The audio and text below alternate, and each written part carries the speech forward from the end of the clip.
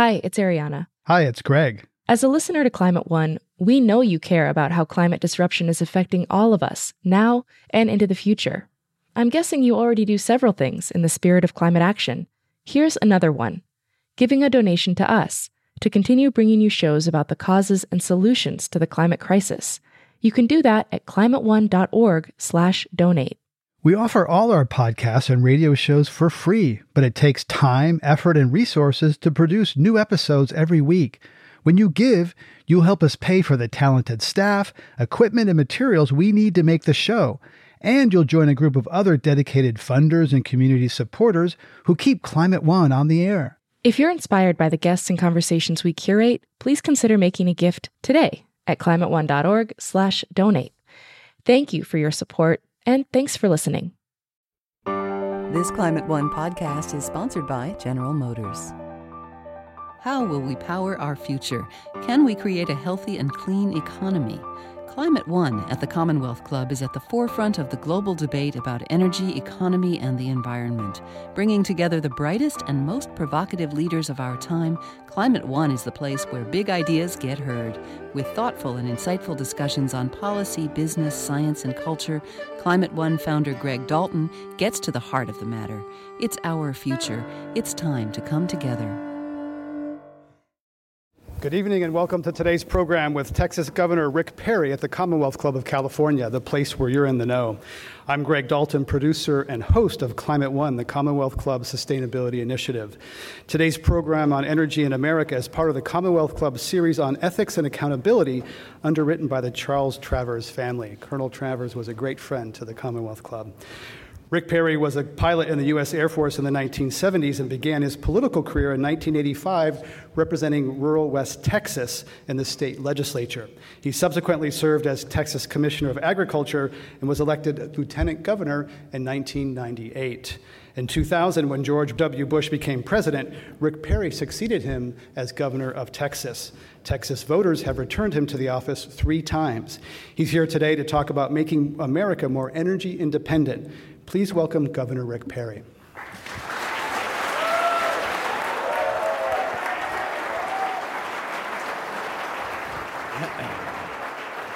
Hey, thank you.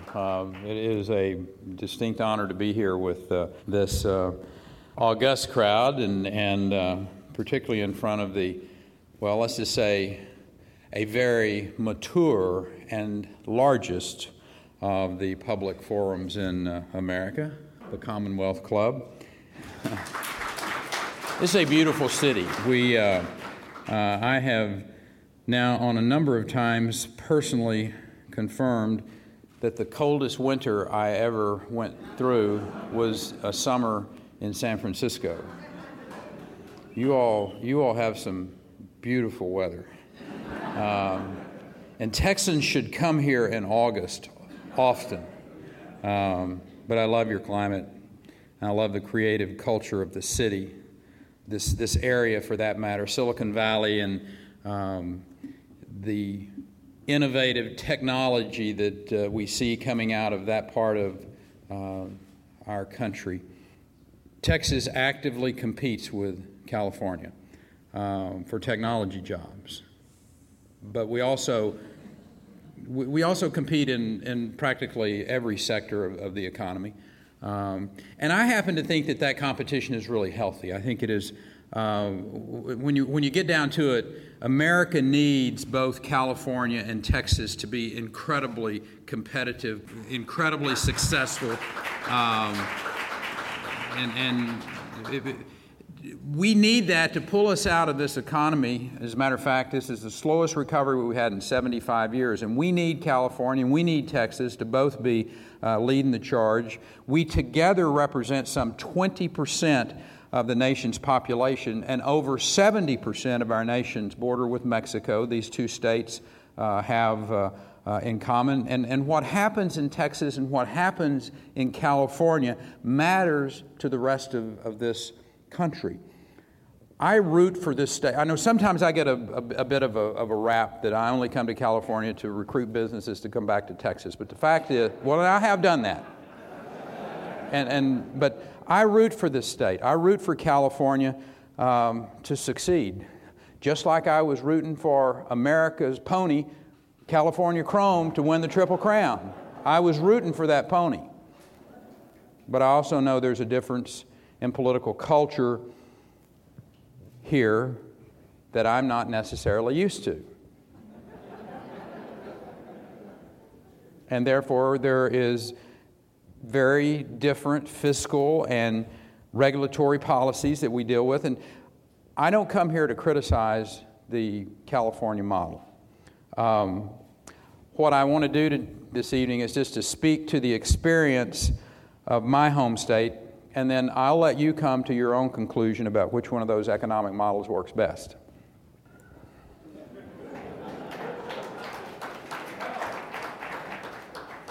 And as Mr. Dalton shared with you, one of the most important policy discussions that we face, one of the most important issues that we face in this state and at the national level is energy policy.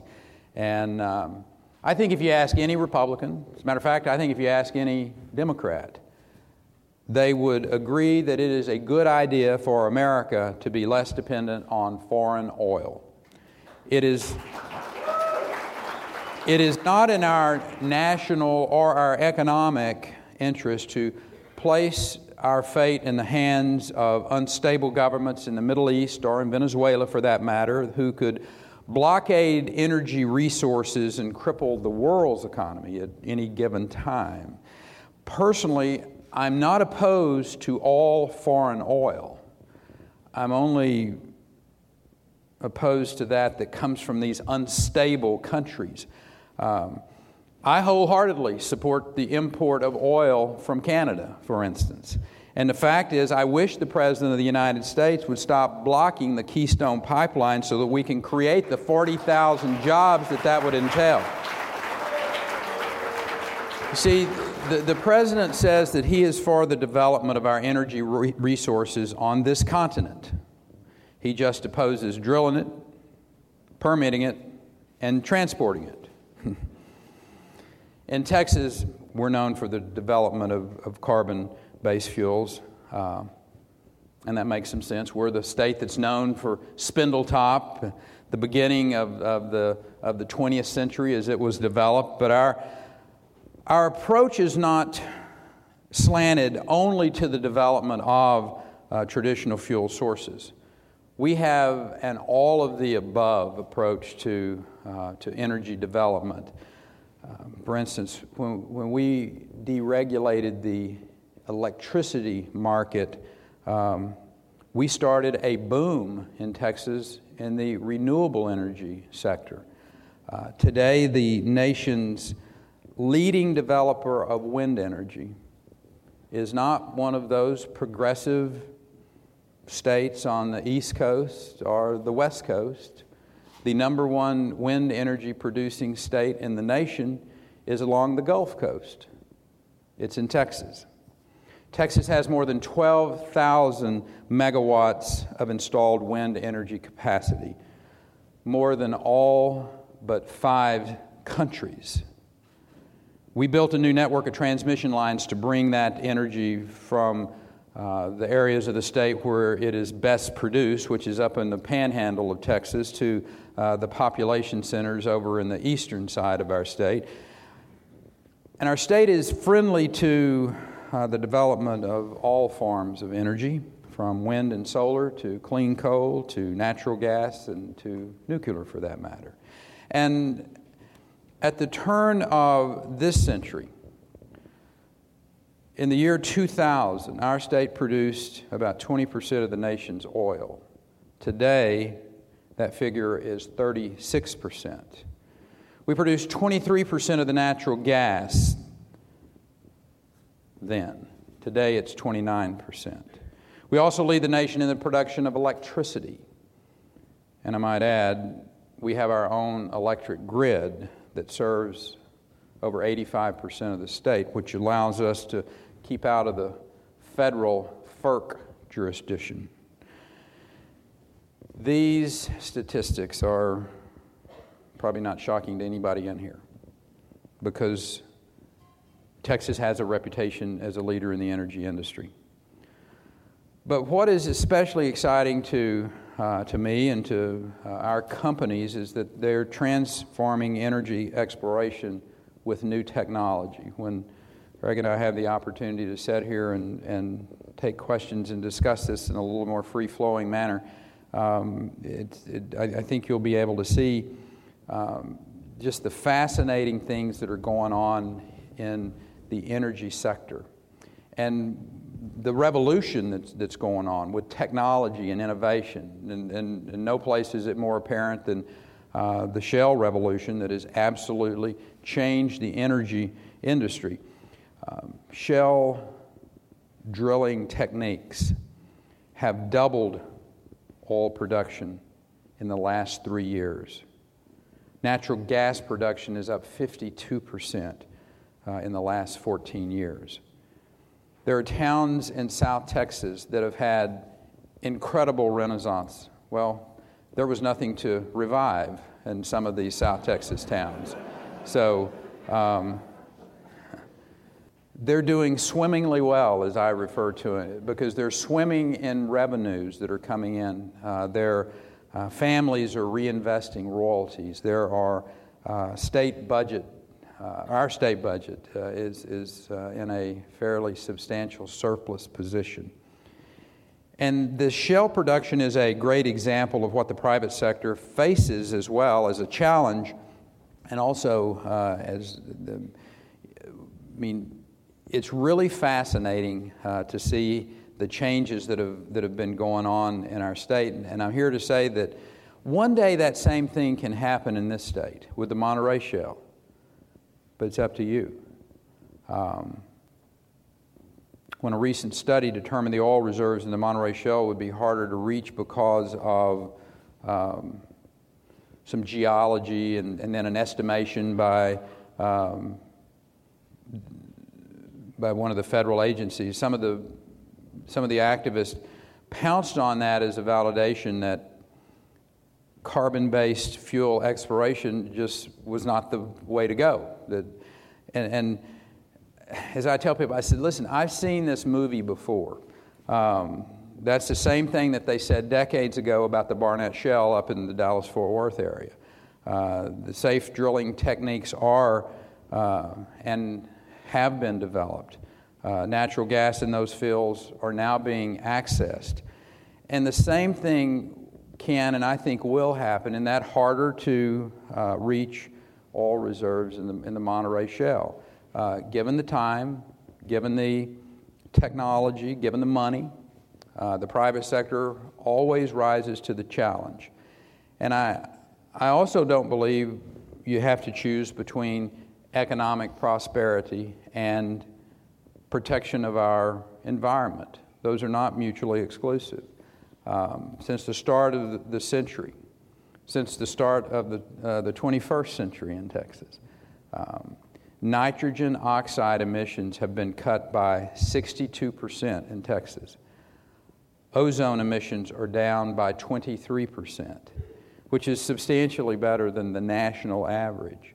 And we've done that despite the fastest growing economy and the fastest growing population in the country.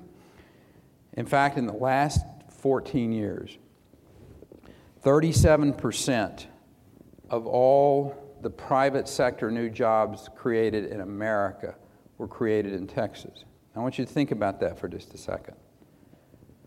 1 out of 12 individual in this country lives in Texas. Over that 14-year period of time, 3 out of every 8 jobs were created in that state. And we were also the first state to pass a law requiring the disclosure of all the chemicals used in hydraulic fracturing. But the fact is, we're not going to shut down this safe procedure and over some unsupported claims of environmental risk. There is no study that has shown that fracking contaminates the water supply. I happen to think that these decisions need to be left to best science practices, and which none of makes the case against fracking. We happen to care about our environment a great deal in the state of Texas. 95% of that state is privately held. Those individuals have every incentive to take care of the air that we breathe and the water that we drink and the land that we farm or we work. And I happen to know that people in this state care about their natural resources as well, and you should. You have some of the most beautiful natural resources in the world. You have amazing beauty along the coastal region. You have extraordinary forest lands. You have wonderful parks. And I might add, you have the finest wine in the world.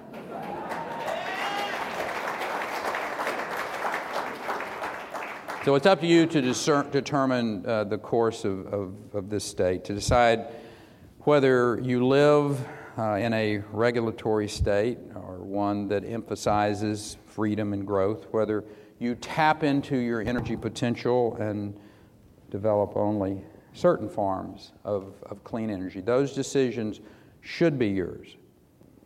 But I do know this. The fastest way to rev up the economy is for America to produce all forms of energy. Hundreds of thousands of jobs can be created if we unleash energy exploration across this country, energy innovation. It's the quickest way to make our anemic economy very powerful. To me, the central issue in this country today is how are we going to get Americans back to work? It's how do we create the environment so that men and women can take care of their families? The unemployment rate that's been provided by the Department of Labor, it doesn't include the number of discouraged workers who've stopped looking for work. You know, when you include those individuals, I refer to them as the uncounted Americans, the grim picture of our economy becomes a bit clearer. Too many Americans are not just unemployed, but they're underemployed, working part-time jobs when they need full-time employment. And over the last 5 years, all of the economic metrics are headed in the wrong direction. More Americans are out of work, more Americans in poverty, more Americans on food stamps. Family incomes are actually down. Our credit's been downgraded because our national debt has skyrocketed.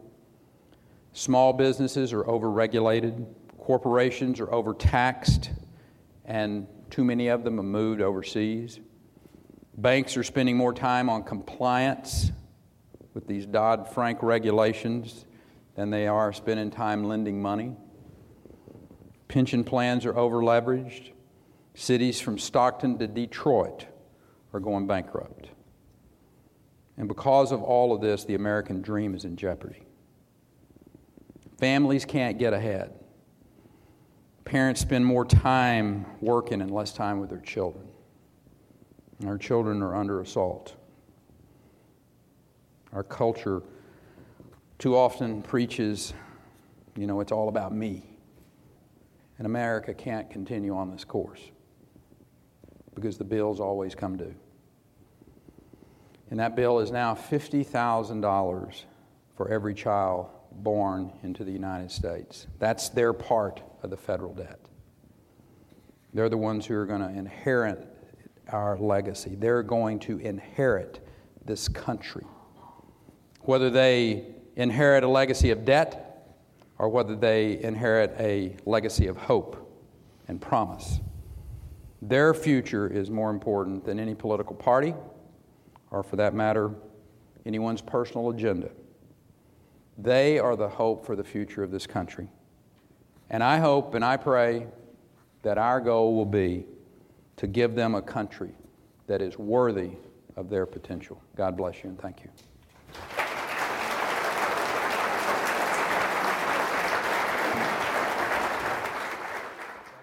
Our thanks to Governor Rick Perry of Texas for his comments here today at the Commonwealth Club. I'm Greg Dalton. You talked a little bit about energy. Is there a role for government in energy, or is that something that should be left entirely to the private sector? No, I mean, listen, sometimes people get me confused with being an anti-government person. I'm not an anti-government person. I'm just a small government person. I think government has a role, and it's fairly well delineated in our Constitution where that should be. I'm not sure why we need a Department of Energy that is as broad and as big and as cumbersome as the one that we have. I'm not sure why we need a Department of Education. And there's a third one that will come to me, but I'll get to it in a minute. You served in the Air Force and probably know a big part of the Department of Energy is national security and nuclear. America's nuclear arsenal. And they have, listen, remember we talked about, I showed you this book. This is George Shultz's edited book called Game Changers, Energy on the Move. And it is a fascinating read if you're interested in innovation and the Department of Energy, DARPA. Another great agency of government, the Defense Accelerated Research Projects Agency, the Department of Energy. The internet? Yes, I mean, I thought Al Gore did that. Okay, just kidding. The point is, we have agencies of government at the federal level, at the state level, at the local level, that play a role. I just think we've allowed our government to get so big, so cumbersome, so layered that it's lost in too many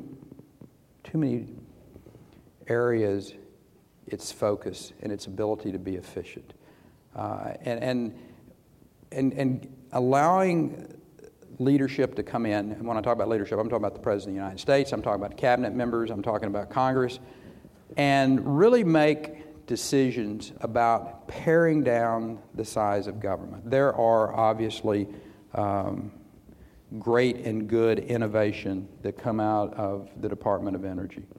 But I will suggest to you that we cannot afford the size and the scope of the government that we're paying for today.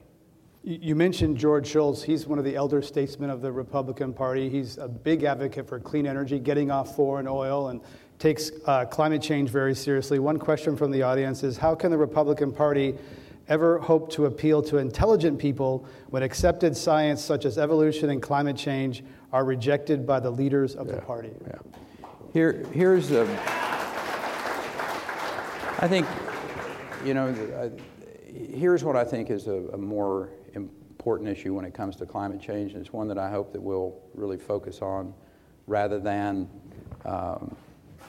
try to make this thing be black and white. You believe either this all the way or you're a Neanderthal, or you either believe over here or you live in La La Land.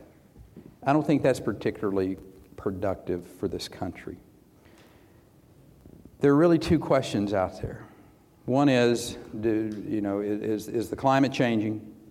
If the climate's changing, why is it changing? And if man's engagement is the reason it's occurring, then we need to have the solutions to that. If it's not, then everything's going to be fine. But if it is, we need to be able to have the answers to that. And my great concern is that policies that are put in place in Washington, D.C. that can strangle the economy of this country jeopardize our ability to innovate. America has always been about creating innovations to address challenges that we have. And then we sell those innovations around the world. If we were to put in place some policies that strangle the economy of the United States to address the climate change issue, yet we do nothing to give solutions to this to countries like India or countries like China, then we haven't done what we've historically been involved with. And I think that's the bigger question, not fighting amongst ourselves or trying to push people off into corners, but to recognize that America and America's innovation, both the private sector working with the public sector and coming up with the answers to these great challenges that we have relative to the environment. That's our role, and we cannot do it if we strangle our economy, if we put our economy at jeopardy. So for me, that's substantially a bigger place for us to spend our time and effort rather than trying to divide this country into, you're wrong and you're right, or vice versa. Doing nothing on climate also can hurt business. Insurance companies are very concerned about droughts, crop losses, severe weather storms. There's many more billion-dollar losses. In fact, there's something called the Climate Declaration. This is General Motors, Microsoft, Intel, Unilever, Starbucks, Disney have called for a coordinated effort to combat climate change, in part because of the opportunity, in part because it's hurting business today. But I go back to, so what's their solution? They didn't agree. Those companies didn't agree. They just said listen, something should be done. Please don't stand on the sideline and tell me you need to do this and don't have a solution. We have historically addressed the big issues that face this country, have faced this world. America has been where these answers come from. And we're driven by a free market capitalistic system that has a profit motive from time to time in it. And I will suggest to you that is what we must maintain, we must preserve, we must protect that if we're going to find the solutions to these issues. And we have always been about coming up with innovation, selling that innovation to other places in the world, or trading that innovation, or showing the wisdom of using that innovation somewhere else in the world. And that's what we need to be focused on. So I am quite bullish on the future of the globe. I'm quite bullish about the solutions to our environmental concerns are somewhere in a brilliant, thoughtful mind in America, and we need to promote that every day. And one of those minds that you cited, George Shultz, his answer is a carbon tax. Pricing carbon pollution. Shell Oil already has a shadow carbon price. When they allocate capital, Shell Oil says, we're going to think it's $35 or $45 a ton of carbon. Oil companies are already doing this. Some economists support that. Most elected politicians do not. But do you see any hope or future for a price on carbon, whether it's a tax or any other way, to help drive innovation? I think we have enough resources in this country, if they're allocated properly, to fund the innovation that's in place. I'm not a big believer that you have to go raise a new tax to go pay for. We haven't done that in our home state. Matter of fact, we have grown quite a substantial economy over the course of the last 14 years without raising new taxes. We've done it by growth. We've kept a downward pressure upon spending. So my answer is no.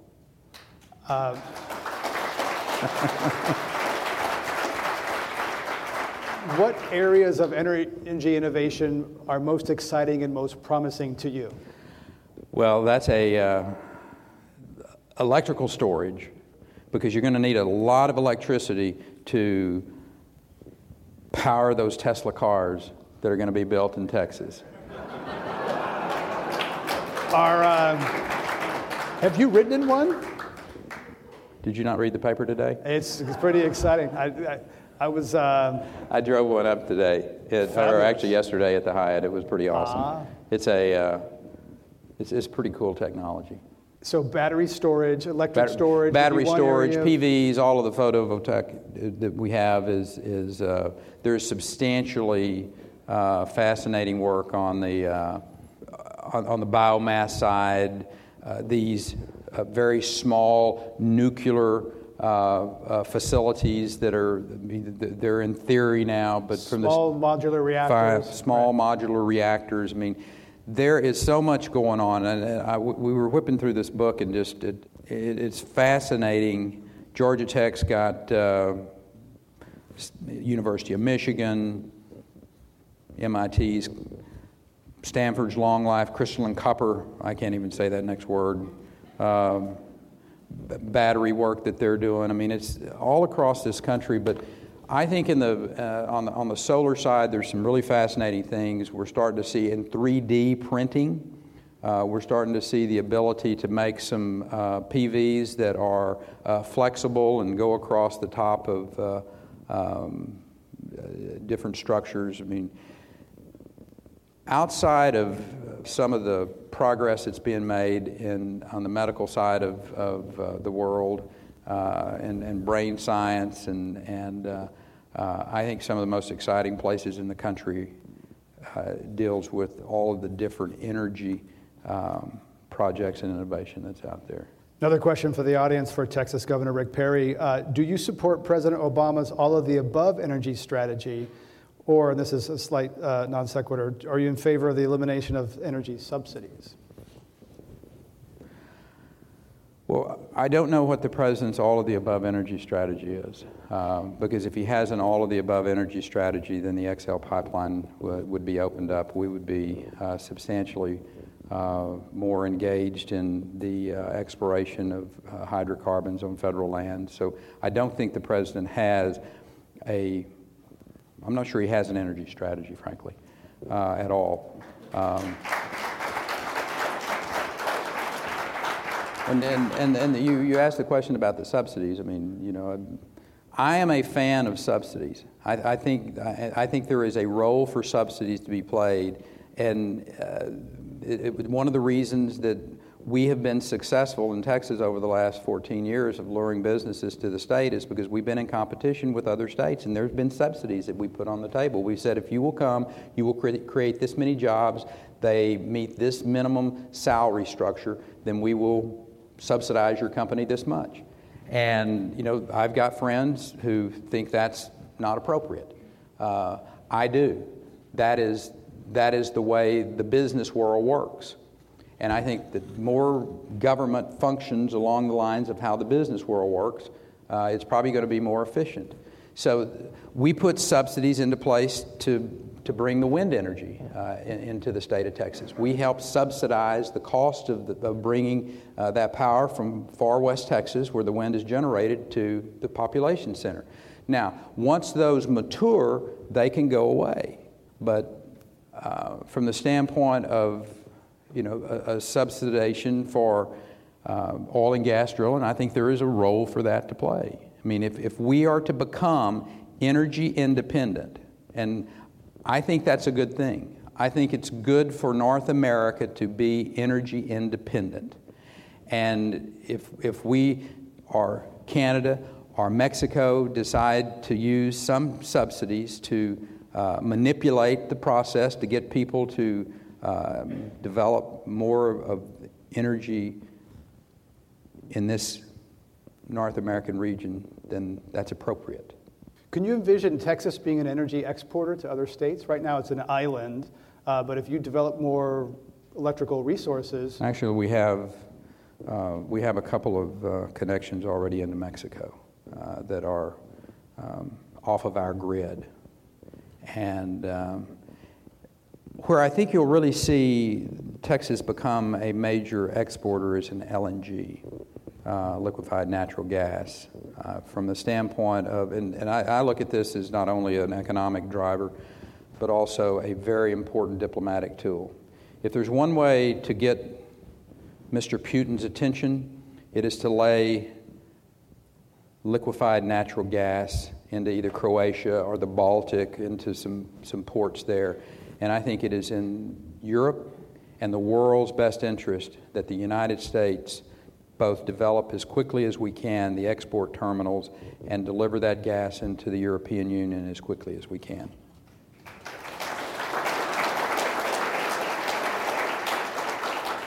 Now, some U.S. companies don't want the United States to export LNG because they're worried about the price going up. Right. I think you can find the appropriate balance, and I think as a serious supporter of this country's security, that most of those CEOs would be supportive of our selling some amount of LNG on the open market. You mentioned Texas's fracking regulations. Fracking is what is making possible the big supply of liquefied natural gas for export, et cetera. How do you think, there's a lot of concern about water and fracking. Texas is in a big drought, but there's still fracking going on. Fracking's water intensive. How do you balance the need for water and the need for energy and the danger of potentially poisoning wells? There is some contamination that has happened. That's not correct. No, sir, there is not one legitimate study that has shown contamination of groundwater by fracking in Texas. Okay, maybe not in, I don't know about Texas. In some places people I'm telling you, we do a pretty good bit of fracking in Texas. So my point is, I don't want to call you completely out up here on the stage, but I'm going to call you out. So we really need to be truthful about this. This is not the fact. Now, the question you ask, and let me get to that, is about water. We're in the desert Southwest. We've gone from drought to drought. I grew up on a dryland cotton farm, so I understand about water and the lack of water and the importance of water. Now being the governor of the second largest state in the nation, the most dynamic economy in this country, we have major challenges with power, with transportation infrastructure, and with water. All of those are major challenges for the state of Texas. And over the course of the last few years, we have addressed those. We just passed a $2 billion project to add to a $6 billion that we already had available to address a water plan in Texas to do additional reservoirs. These are basically off-river type reservoirs. When we do have rainy season again, and it will rain again, then you can divert these into these reservoirs. Also desalination, and then major transportation. Texas actually has enough water, it's just in the wrong places. So being able to move it and transfer it to the right places. And then as we grow and create more water with these diversion reservoirs, et cetera. So the hydraulic fracking, and as much of it has gone on and as water intensive it is, it only accounts for 1% of the water usage in the state of Texas. So, and page 10 in the book, the University of Texas, who, by the way, are in the College World Series. They have a novel membrane that reduces fracking water consumption by 50%. That's the innovation that I'm talking about. That's the reason that we need to continue to go back to and focus on how do we give incentives to all of the different, whether it's our universities, whether it's the private sector, whether it's private-public partnerships working together, to promote that innovation, to come up with the challenges that we have as a people, whether it's finding ways to use less water, to protect that water. And one of the things, and I said this in my speech, Greg, about we were the first state in the nation to put you have to disclose your fracking compounds so that if it ever got in there, we know where it would come from. But it's never in Texas, that's never been the case. For people interested outside Texas, ProPublica did a report on what they claimed was 1,000 instances of groundwater contamination. Not sure if Texas was the case, but in other states, ProPublica, Bram Lustgarten has done some reporting on that. We have a lot of questions that are not on energy. In our time remaining, we'd like to ask Texas Governor Rick Perry, do you foresee the midterm elections having an impact on Obamacare? No. Those days of repeal moved on. 7 million people enrolled. Well, I just, you said this election. I don't think this election is the election that could have an impact on it. I think as you go forward, what are some of the things that need to be addressed? I think there's some things that can occur and will occur, but they're probably not going to happen in the next 2 years, even if the Republicans take over the Senate, because the president's going to block these things. So, post 2016, there may be a substantial and successful effort to repeal all or part of Obamacare, but that's so far down the road. Follow-up question about you rejected the Medicaid expansion in Texas, leaving 1.5 million Texans without medical insurance. Your thoughts on doing that? Two things. One is, even the President of the United States said that Medicaid is broken. In 2009, he made that statement. It is now taken up, the program as prescribed takes up well over 25% of the total Texas state budget. And so the question for me and the members of the legislature, why would we expand a program that is broken? Why would we expand a program that is already proven to not be an efficient way to deliver health care? We have put in waiver request after waiver request. Again, I go back to that premise that I made earlier, that governors and legislators best know how to deliver health care, education policies, transportation policies, rather than one-size-fits-all out of Washington, D.C. I can assure you that if they would block grants, matter of fact, I offered at one time, I think back in 2011, that we would be willing to take 80% of what they had sent the state of Texas. It's about $20 billion a year. We would take 80% of that if they would remove all of the strings that were attached and the requirements and allow us to come up with the programs, give a multitude of choices for people, co-pays, all types of ideas, and we would deliver more health care to more people in a more efficient way. Of course, we were told no. I think one of the real solutions to health care delivery is not forcing people to buy insurance, but it's about access to health care. In 2003, we passed the most sweeping tort reform in the nation. It has paid extraordinary dividends in our home state. There are 34,000 more licensed physicians in Texas than there was in 2003. 19 counties along the Rio Grande. If you were a pregnant female, you had to leave that county to get prenatal care. Not so today. There are neurosurgeons in a number of those counties today. There are places in the state of Texas that had health care rationed, and they're receiving it today because the state made the decisions about how to deal, in this case, with the frivolous lawsuits that were being filed and running a lot of doctors out of the practice of medicine. So the states need to be given the freedom. I'm going to wrap up with this. Last March, we're sitting in the White House with about 40 governors. It's about an equal split, Democrats and Republicans. And the president was asked directly about waivers to the states to allow the states to have more freedom to deliver health care for their citizens. And the president basically said, I do not trust you to deliver health care to your citizens.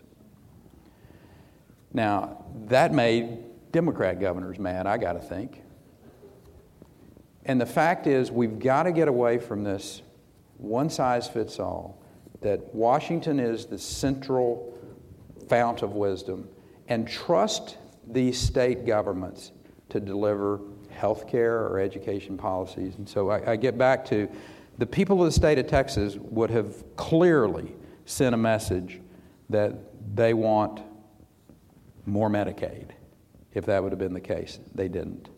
It's not about how many people do you have you're forcing to buy insurance. The question is about, do the people of your state have access? And I'll suggest to you, in Texas, they have access to some of the finest health care in the world. If you're just joining us today, our guest at the Commonwealth Club of California is Texas Governor Rick Perry. I'm Greg Dalton. Another question about access is about access to abortion, a women's right to choose. Is that a place where it ought to be a woman's right and not to have the government interfere? Yeah.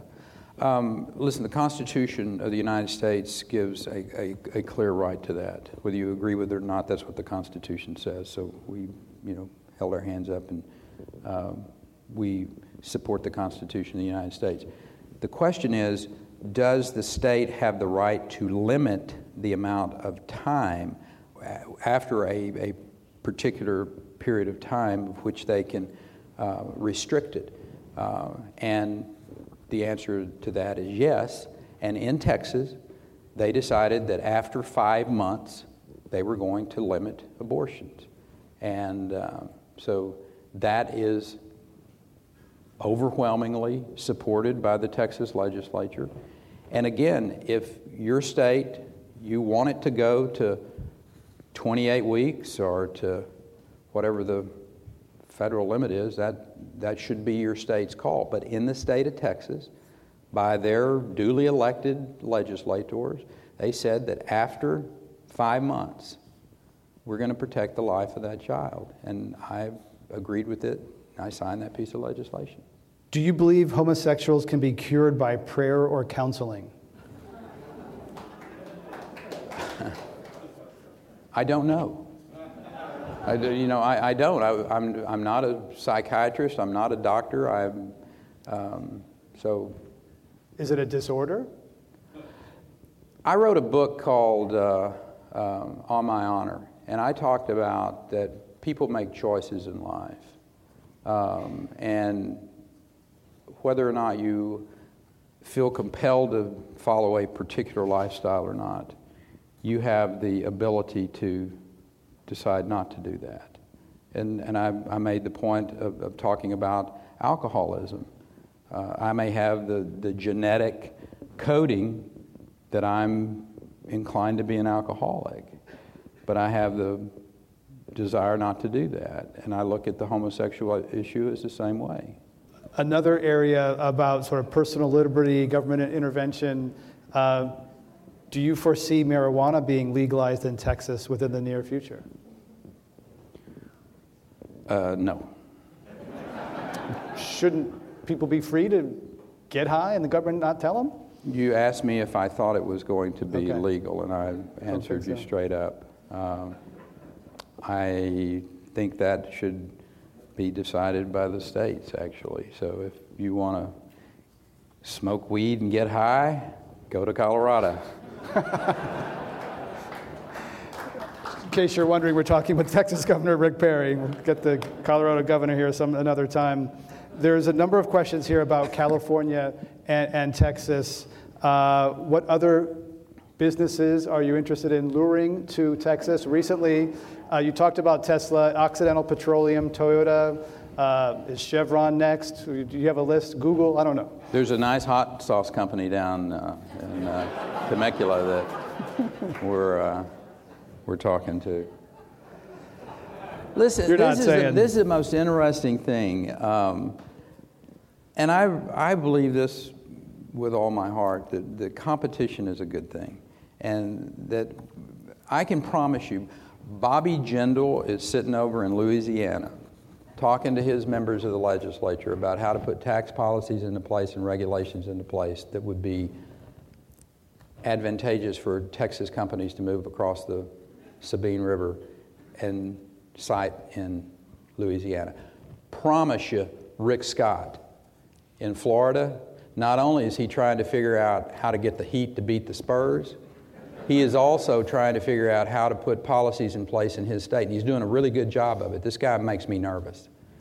But that competition is, I will suggest to you, what drives these states to be more competitive. How many of you have seen the new New York ad? I've been on TV and you've seen the new New York ad. It's actually a very good ad, and my hat's off to Governor Cuomo for putting that incentive program into place. Now, I don't think it's going to be particularly effective, but my hat's off to him. And he wouldn't have done it if Rick Scott and Nikki Haley and et al. Had not gone to New York and recruited businesses up there. You change your practices when you're pushed, when you're challenged. And that's why I think all of this is really important. And as I said across the board, listen, this is not, these decisions were different. I mean, you talked about the homosexual issue earlier, and the fact is, let the states decide those. Let the states make the decision about the issues of these social issues, and people will decide where they want to live. And I think America will be substantially more competitive in an economic way, and I think they'll be happier from the standpoint of not just, trying to make everybody, sometimes that round peg doesn't fit in my square hole. A question from the audience says, are you afraid of a race to the bottom and giving businesses tax breaks and tax holidays? That there's a thought that by the states competing against each other, and somehow it hurts the country as a whole. Yeah. No, I'm not worried about it in the least. One of the arguments that I heard that I always kind of chuckle about is when we recruit a business to Texas or one that's going to expand, and they don't expand in a particular state, and they come to Texas and they expand, or they come to Nevada and expand, or wherever. And the argument is, well, all you're doing is moving jobs from here to there. Well, that's not true, because what's happening is that these jobs would not have been created if they had to stay there because of the overtaxation, overregulation, overlitigation, whatever it is that was restricting their growth. Because if they were going to expand and create those jobs, they would have done it right there. My bet is people really don't want to leave. I mean, so February of 2013, I'm in Laguna Beach.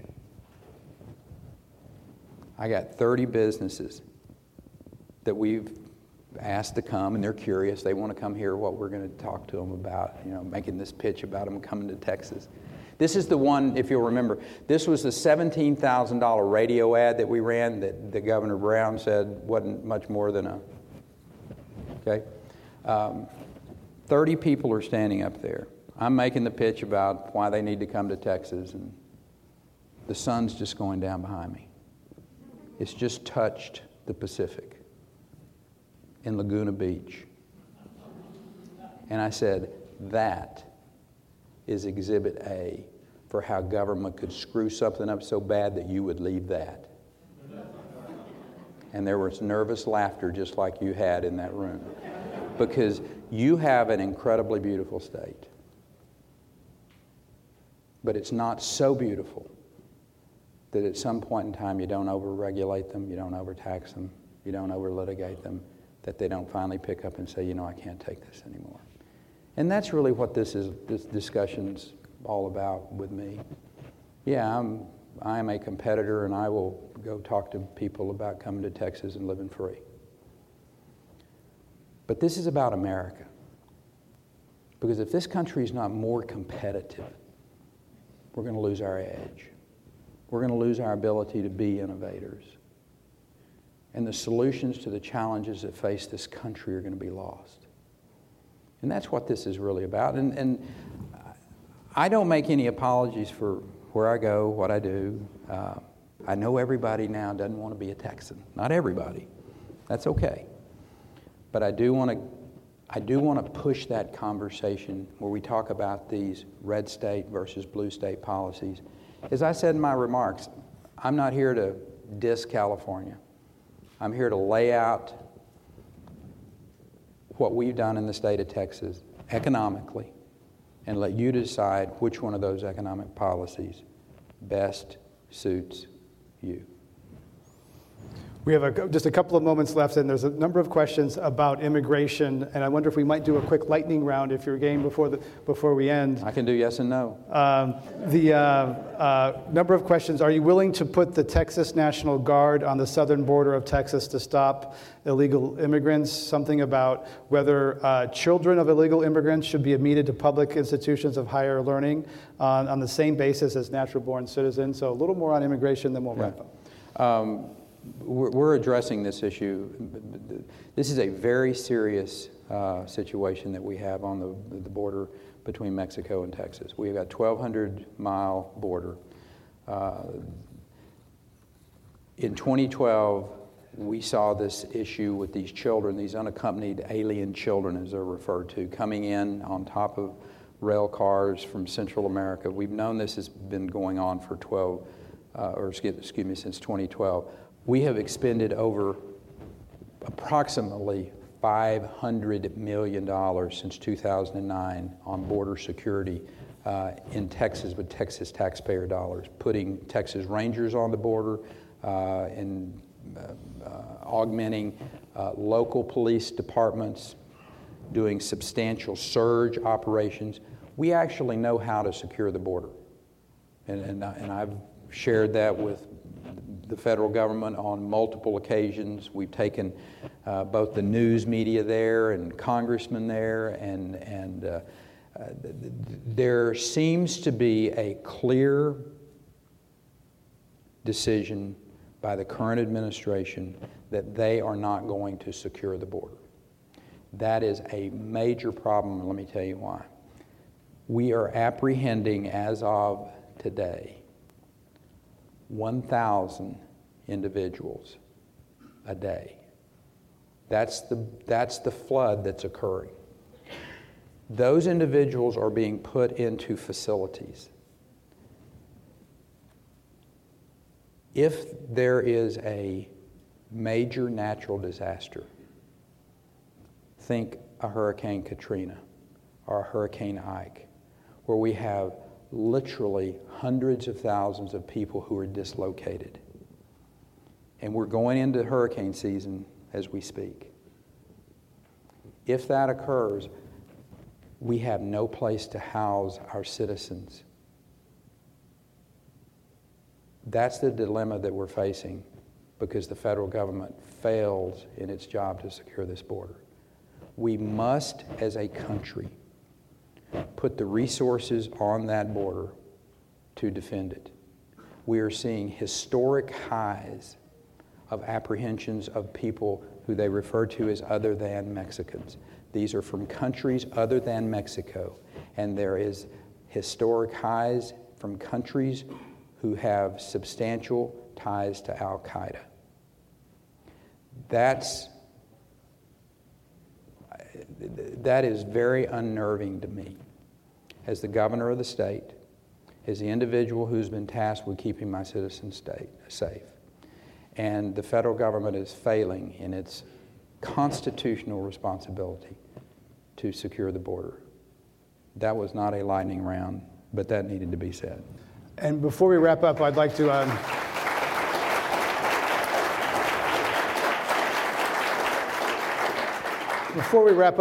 thank Governor Perry for coming to San Francisco and having this conversation. Not a lot of national Republican leaders venture into San Francisco with our San Francisco values and all that. It's a great city. Just coming here and being with us today, I think, is something to be applauded.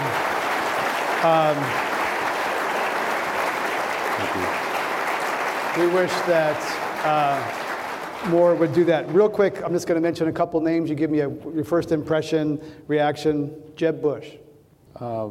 Very capable, good governor, good guy. Hillary Clinton.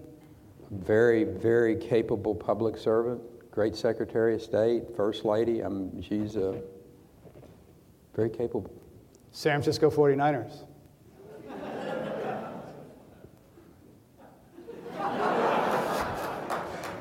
I'm actually into basketball.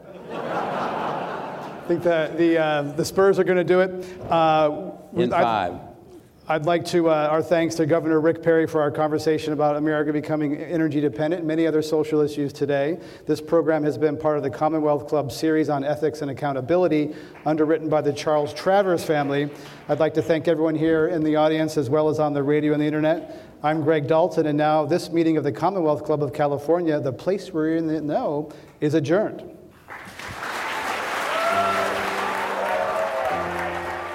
Climate One is the sustainability initiative at the Commonwealth Club of California, a nonprofit and nonpartisan organization. I'm Greg Dalton, the executive producer and host. Our producer is Jane Ann Chen. Alyssa Kerr is the assistant producer. The audio engineer is Andre Hurd, and editor is Annie Chelsea. The Commonwealth Club CEO is Dr. Gloria Duffy. This is Climate One, a conversation about powering America's future.